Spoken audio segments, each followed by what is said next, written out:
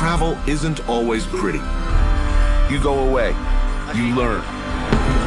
You get scarred, marked, changed in the process. You inspire so many people with the show. You have a good karma. Good karma? I think so. Well... All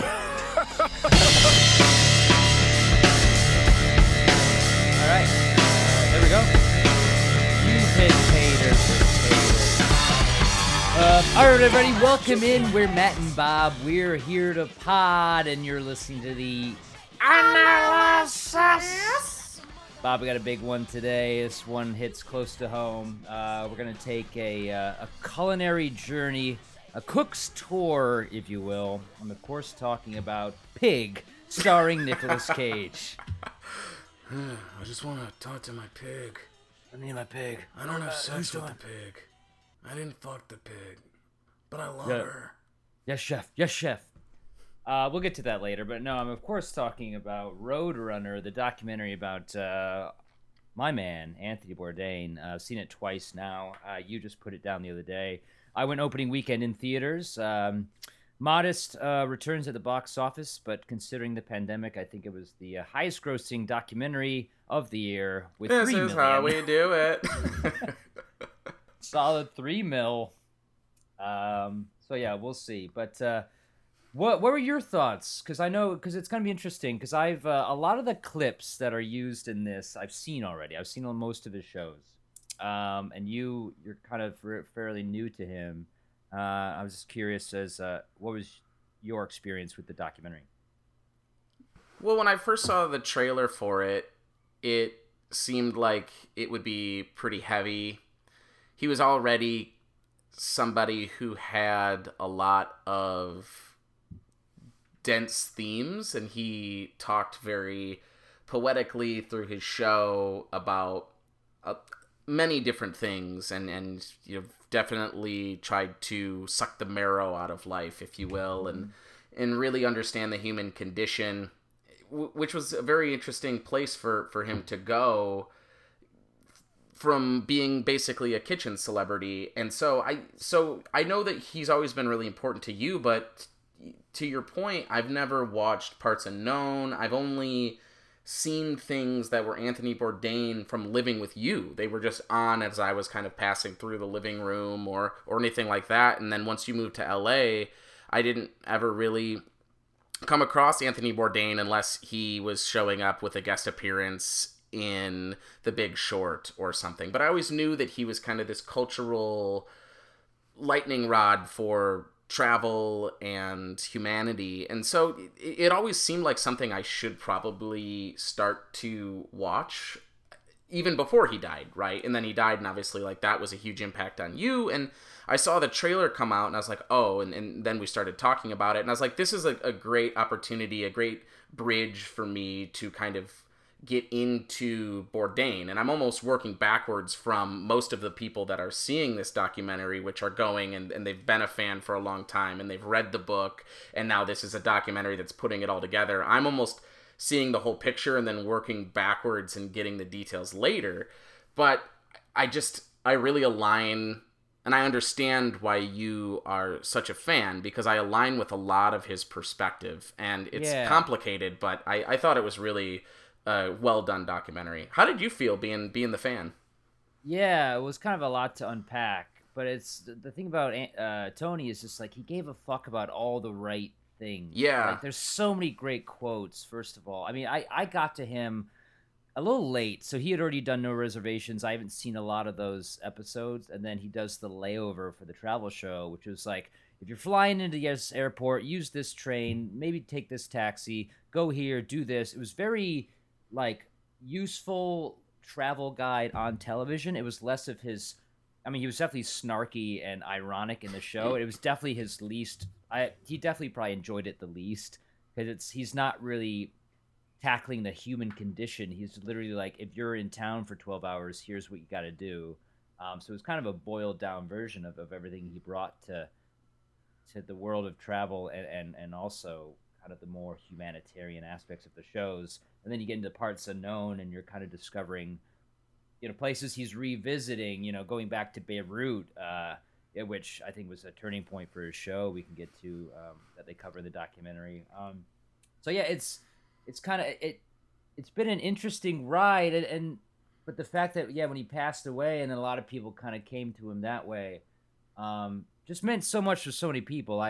Because I know Robin Williams, I'm always reminded, kind of similar men in that just gave so much to the world and made such an impact on people, but which could not get out of their own way of their own unhappiness, and also left behind daughters they both cherished. So I kind of, some parallels were ran there.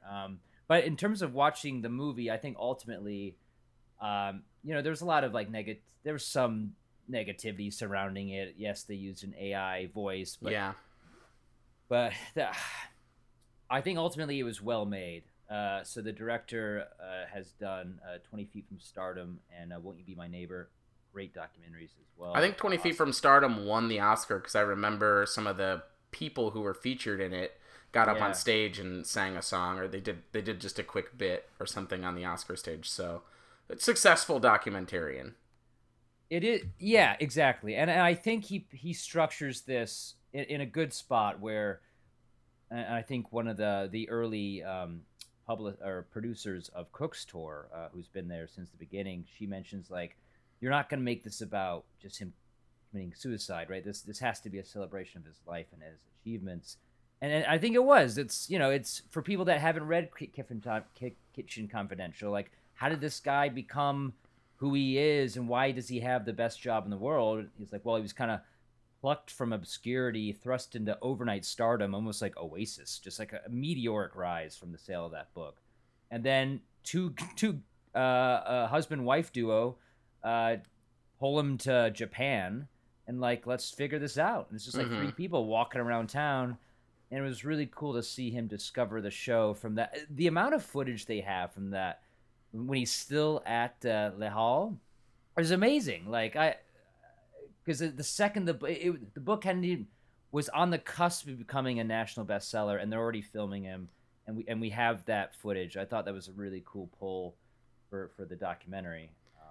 Well, it even and you're right that they take you through as a proper documentary, I feel should, but they take you through the evolution of the career, and even just interviewing the people who published the book. And it was a friend of his that read an email. It's like, oh, this guy is really interesting. Do you have any more of this? He's like, oh yeah, I wrote this whole memoir.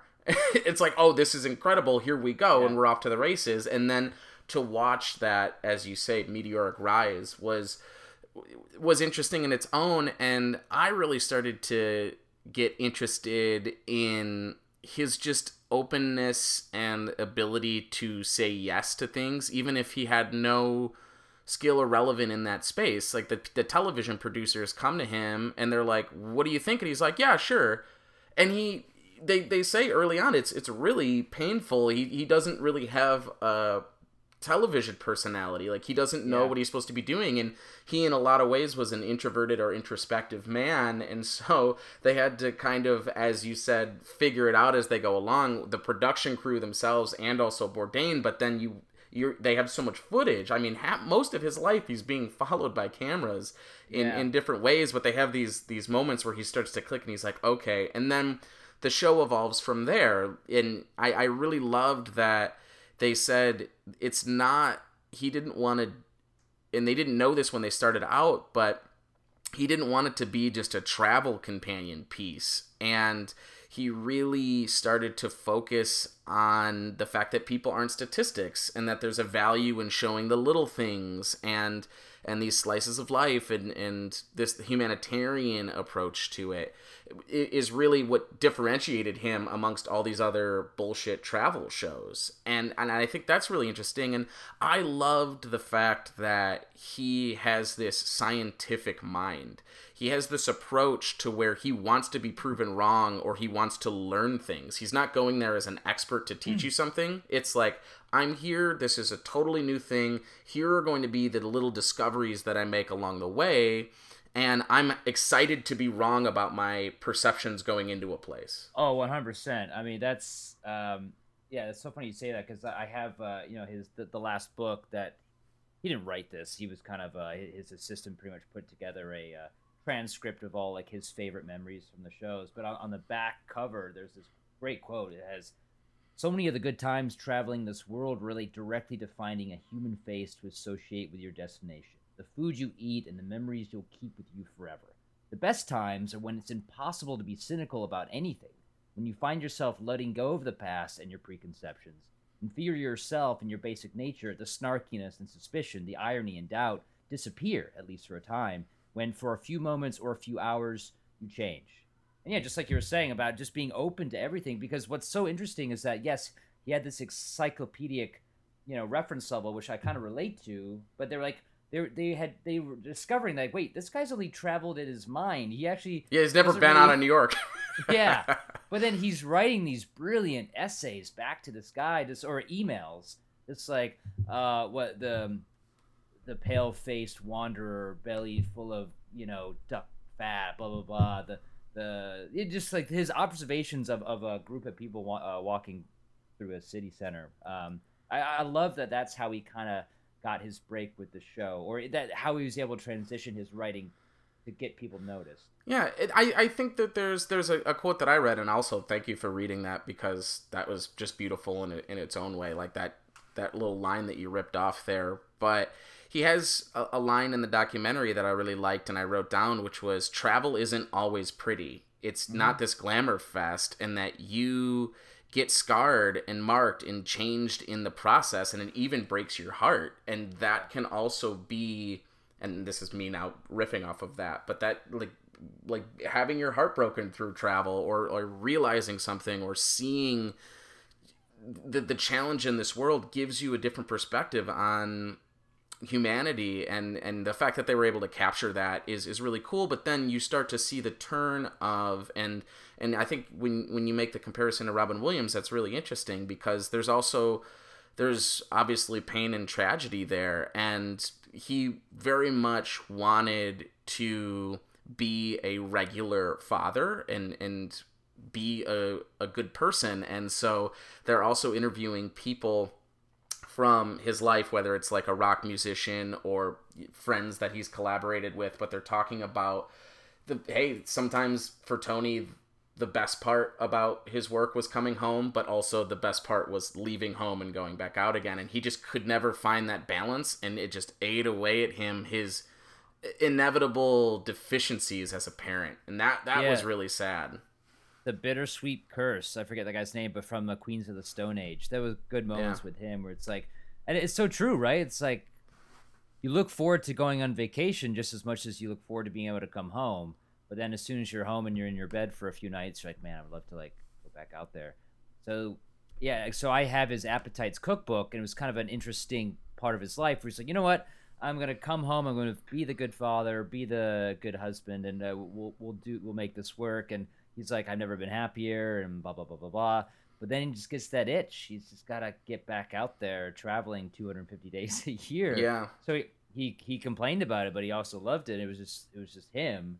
And it is really hard to kind of, watch him yo-yo like that. And yeah. And I think that's why it's called Roadrunner, right? And they phrase it at the end of the documentary, but they say he's a runner, and he ran for a long time, but you can't outrun pain. And you can try to fill your pain. And he was an addict, and he tried to fill it with being productive. He tried to fill it with this zest for travel and food and humanity and parenting. But after a while, all of those demons that he found that turned him to heroin were still there under the surface, according to the documentary at least. And I think that's really interesting. One of his buddies was like, he talked all the time about this music, and he would talk just romantically about different music, but he would always play me this song as his favorite song, and he's like, this is heroin music. Like, he's still like this heroin addict under all of this surface. Chasing the dragon. Yeah, so. But, by the way, just because I thought about South Park right there, did you see he was on Yo Gabba Gabba Live? Yeah. You know that part? Do you think he tamed some strange? Tamed some strange, yeah. Yeah, no, I just think there's so much great parts of the documentary. They refer to him as an unmuscled James Bond. It's like he's like this. There's a lot of film elements to it, right? Because they also Yeah. talk about Vietnam a lot. They talk about Loves Apocalypse Now, and how he like basically tried to have that guerrilla approach to his show.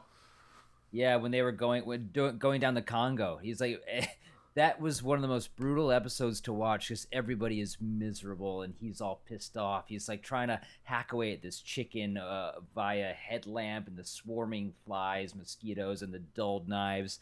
And it was like really like, yeah, not Colonel Kurtz, but I mean, yeah, Martin Sheen's character. Say which one was he? Was he Kurtz or Will? Yeah, yeah, just I mean, he really put himself in because he wanted to have that experience. It looked brutal. It must have been just a nightmare shoot. But he really got up in there. I mean, we mentioned it before, but I think Beirut was probably the turning point of his career, or at least when they're at this hotel and there's a war happening and bombs are dropping, he's like, you know what, fuck this, I'm not doing this bullshit. Like we're not turning this into a show. Like this is gonna mean something, and I think that's where it kind of clicked for him. Mm-hmm. You're not going to exploit this, and this is going to be about truth and not drama. It is really interesting, and he also, just like any great artist, had such an attention to detail, and it was interesting listening to the people who collaborated on that show, whether it's the producers, the cameraman, or stuff, but just like how he was never satisfied with a product and was always trying to take it to new levels. And then you start to add the element of his romantic partner who starts to come in and collaborate on the show, and then it just goes sideways like towards the end, and like man, there was just a lot happening in it, and I just it definitely got me interested. I've now have Kitchen Confidential on audiobook, which I'm chipping away at while I'm doing these marathon runs and stuff. Just a really interesting dude, and I think there's something to be said about living in the moment. I don't think we do it enough as a society, and another thing that makes people endeared to guys like Bill Murray or people like Bourdain or people like Robin Williams that are just constantly having interactions or relationships with people and focusing on just being in the moment and having experiences. We should do more of that as a society, and I think that's why we always are drawn to people that do that as a regular part of their brand. Well, yeah, people that get so close to greatness that they border on insanity and genius. I mean, that it's such this tightrope work. They're in the documentary, I forget who's talking about it, but it's really cool. They're talking about how how Icarus flew too close to the sun, but people forget that Icarus flew. Yeah. Okay, he went too close, but he was flying. And what was the line? It was like I like to think of it like he was coming to the end of his triumph, not failing. Yeah. Which I thought was really like a really sweet kind of sentiment. And then, or can you achieve artistic greatness without suffering? And that's speaking of more on the hard. Same of Robin Williams, but like, was the suffering part of what drove him to greatness? Well, those are interesting questions to try to unpack. David Cho, I think, says that when he's painting him, he's like, "Is great art, born of true suffering? And do you just keep suffering, or do you not make great art?" I mean, I think you just keep suffering.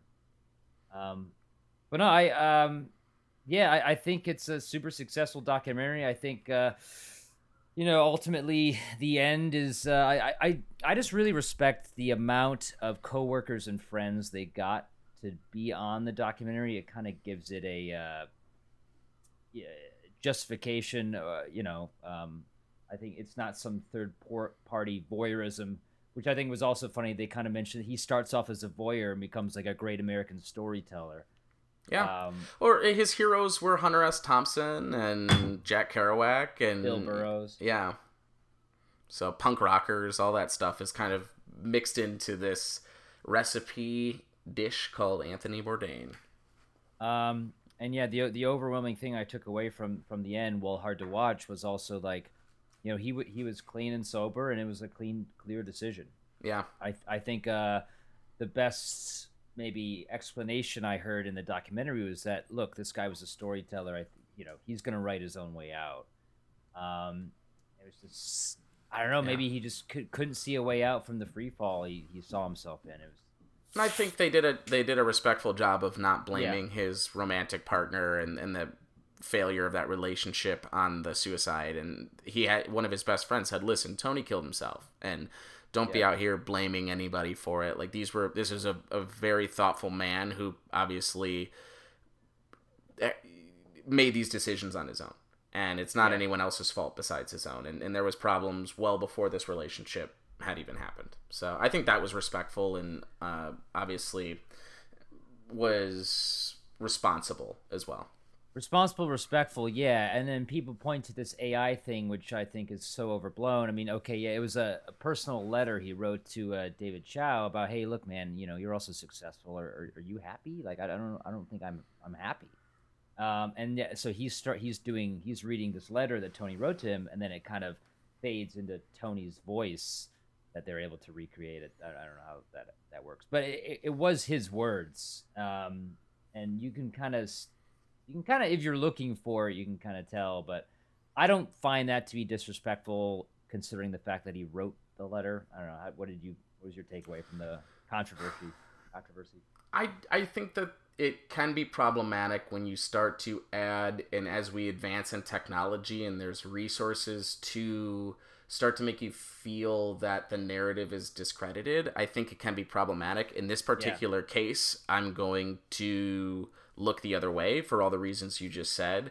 I think in general, I understand the sentiment of we can't just be out here manufacturing things that support the point of view for our story.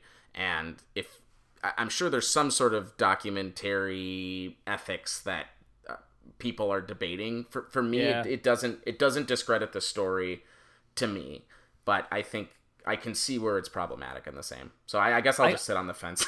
I mean, I could see Bourdain maybe having a problem. I mean, because his bullshit radar was so dialed in. It's just he had such an ear for anything unauthentic and kind of sensationalized. So I don't know. I guess maybe I'll stay on the fence as well. I'm not sure how he would have taken that or what, but I do think he would have enjoyed his murals being defaced at the end. Yes, that was cool. That was funny. Yeah, well, cool, man.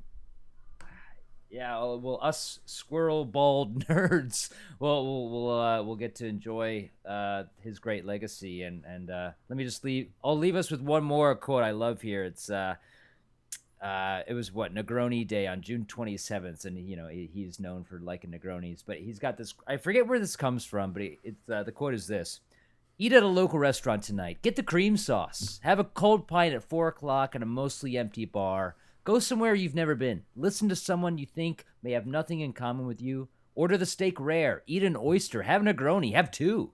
Be open to a world where you may not understand or agree with the person next to you, but have a drink with them anyways. Eat slowly. Tip your server. Check in on your friends. Check in on yourself. Enjoy the ride." And that's what I try to do, man.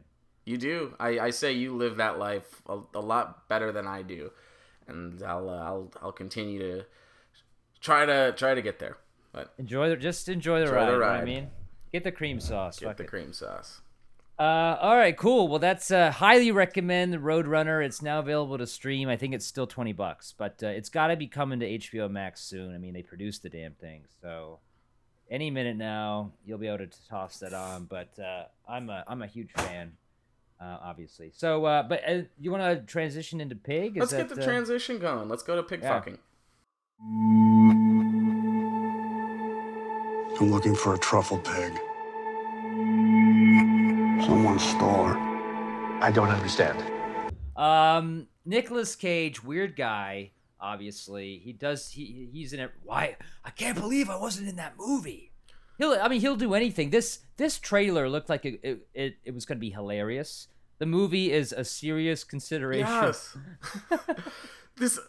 Let me start here, Hayes. The audience expectation is going to be totally turned on its head, because you never know with these Nick Cage movies whether he's going to be chainsaw fighting cannibal biker gangs or whether he's going to do these slow burn introspective think pieces. And so it starts off, before you even see anything, it starts off with the production slates. and it's showing all the different, how there's a bit in Family Guy where Peter Griffin sits down to watch a movie and he keeps getting tricked by the production company's logos that are coming across, and he's like, this guy looks like he's in trouble, this is gonna be good. Oh no, it's Wounded Arm Guy's movie production company. So anyway, there's like 9 of them and he keeps getting tricked, and I was like, there was like 14 production companies with this movie, so you're already like, I'm in for one here. This is gonna be a ride. And then, it's this, like, you think, like, the pig, by the trailers, your expectation is pig gets stolen, he's going to go on a rampage, chopping heads off, I thought 100 bodies in the wake for this pig. Yeah, the truffle pig hunter version of John Wick. Yes! Yes! And it's so not that at all. It's this deeply dark, disturbed former Michelin star celebrity chef who's living in the Oregon wilderness, just selling his truffles to get by. And then he's just in search of this pig, and he comes into the big bad who's like running this mafia operation, and I'm not sure how much I want to give away. I definitely think it's worth a watch.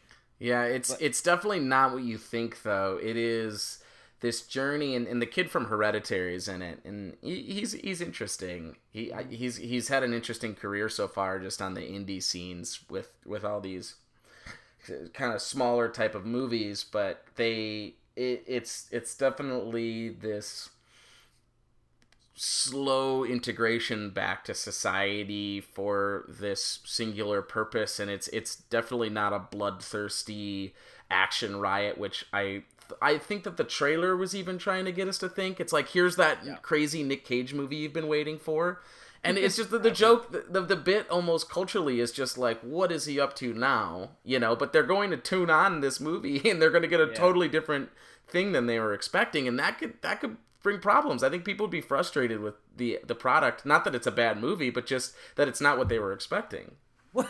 What was so the underground front of house waiters society where it's like, how long can you stand up to getting punched in the face? what where did that come from? What was that? Yeah, that was like a Fight Club throwback, weird. Fight Club for waiters. Yeah. Because you've just been fucking beaten down your whole goddamn day. You gotta let off some steam and fucking slam on each other. Yeah, and so they hire these degenerates just to see how long they can go, and they'll pay them money based on that. There was a lot of kind of dark alleys to this movie, but I found myself interested the whole way, and I'm not exactly sure how it ends now that I'm trying to think about it, which is, I guess, good because I don't want to give it away. But well, I will say it ends with one of my favorite songs. There's an element of someone singing a song, and it's Bruce Springsteen's "I'm on Fire." And I actually really liked how the movie ended. I thought it was poetic in its own way. I think Nick Cage really carries the screen here. And he's got such a intensity that these pissant celebrity chefs with their their foams and their balloon of bone marrow or whatever are like terrified and in awe of this, even though he's bloodied and probably smells like shit. Like, living on his own ass for digging in the fucking dirt for the last 20 years.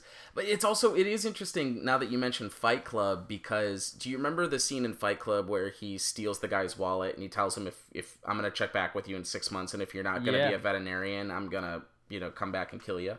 And how he said his breakfast is going to taste better tomorrow, and all the great Brad Pitt-ness of that scene.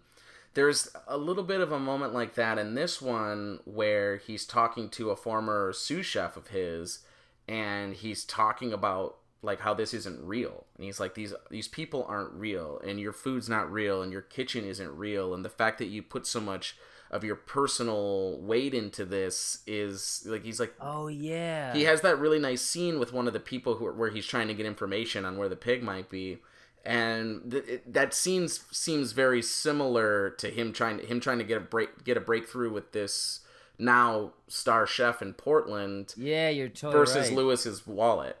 Because he was like, what happened to that bar you wanted to open, or that British... Yeah, you wanted to do a bistro bar, and Yeah. where's that at? And you think this is success? Like, no, you're not actually doing what you want to do. Yeah, this is just like an Alinea knockoff, or name any restaurant. Yeah, well, that was... the that Adler in San Francisco. Yeah. Oh, yeah. Fantastic meal. Great meal. Never heard anyone complain. No, not a single complaint. All right, well, yeah, that surprised me in a really good way. So, Pig, starring Nick Cage. If you want to get a little weird, it's not. Yeah, give it a stream. It's not completely outlandish. It actually does have merit. So that was kind of a fun one, and a nice little through line. Two culinary masterminds, maybe one more in the real world. Both eccentric in their own ways. Yeah, exactly. Countercultural icons. Okay, cool. Well, let's cut it there. Nice little even 30, and thanks for jumping on the pod and chatting Bourdain with me, Bob. Absolutely, man. I'll play you out with a little Bruce Springsteen "I'm on Fire" cover. Enjoy that. As opposed to the heroin music. You want heroin music? I'll get you heroin music. You can do heroin music to this. Anyway, thanks guys for listening. Don't forget to follow and give us a like, give us some reviews if you enjoyed yourself here, and we will see you down the road. Enjoy the ride. Bye.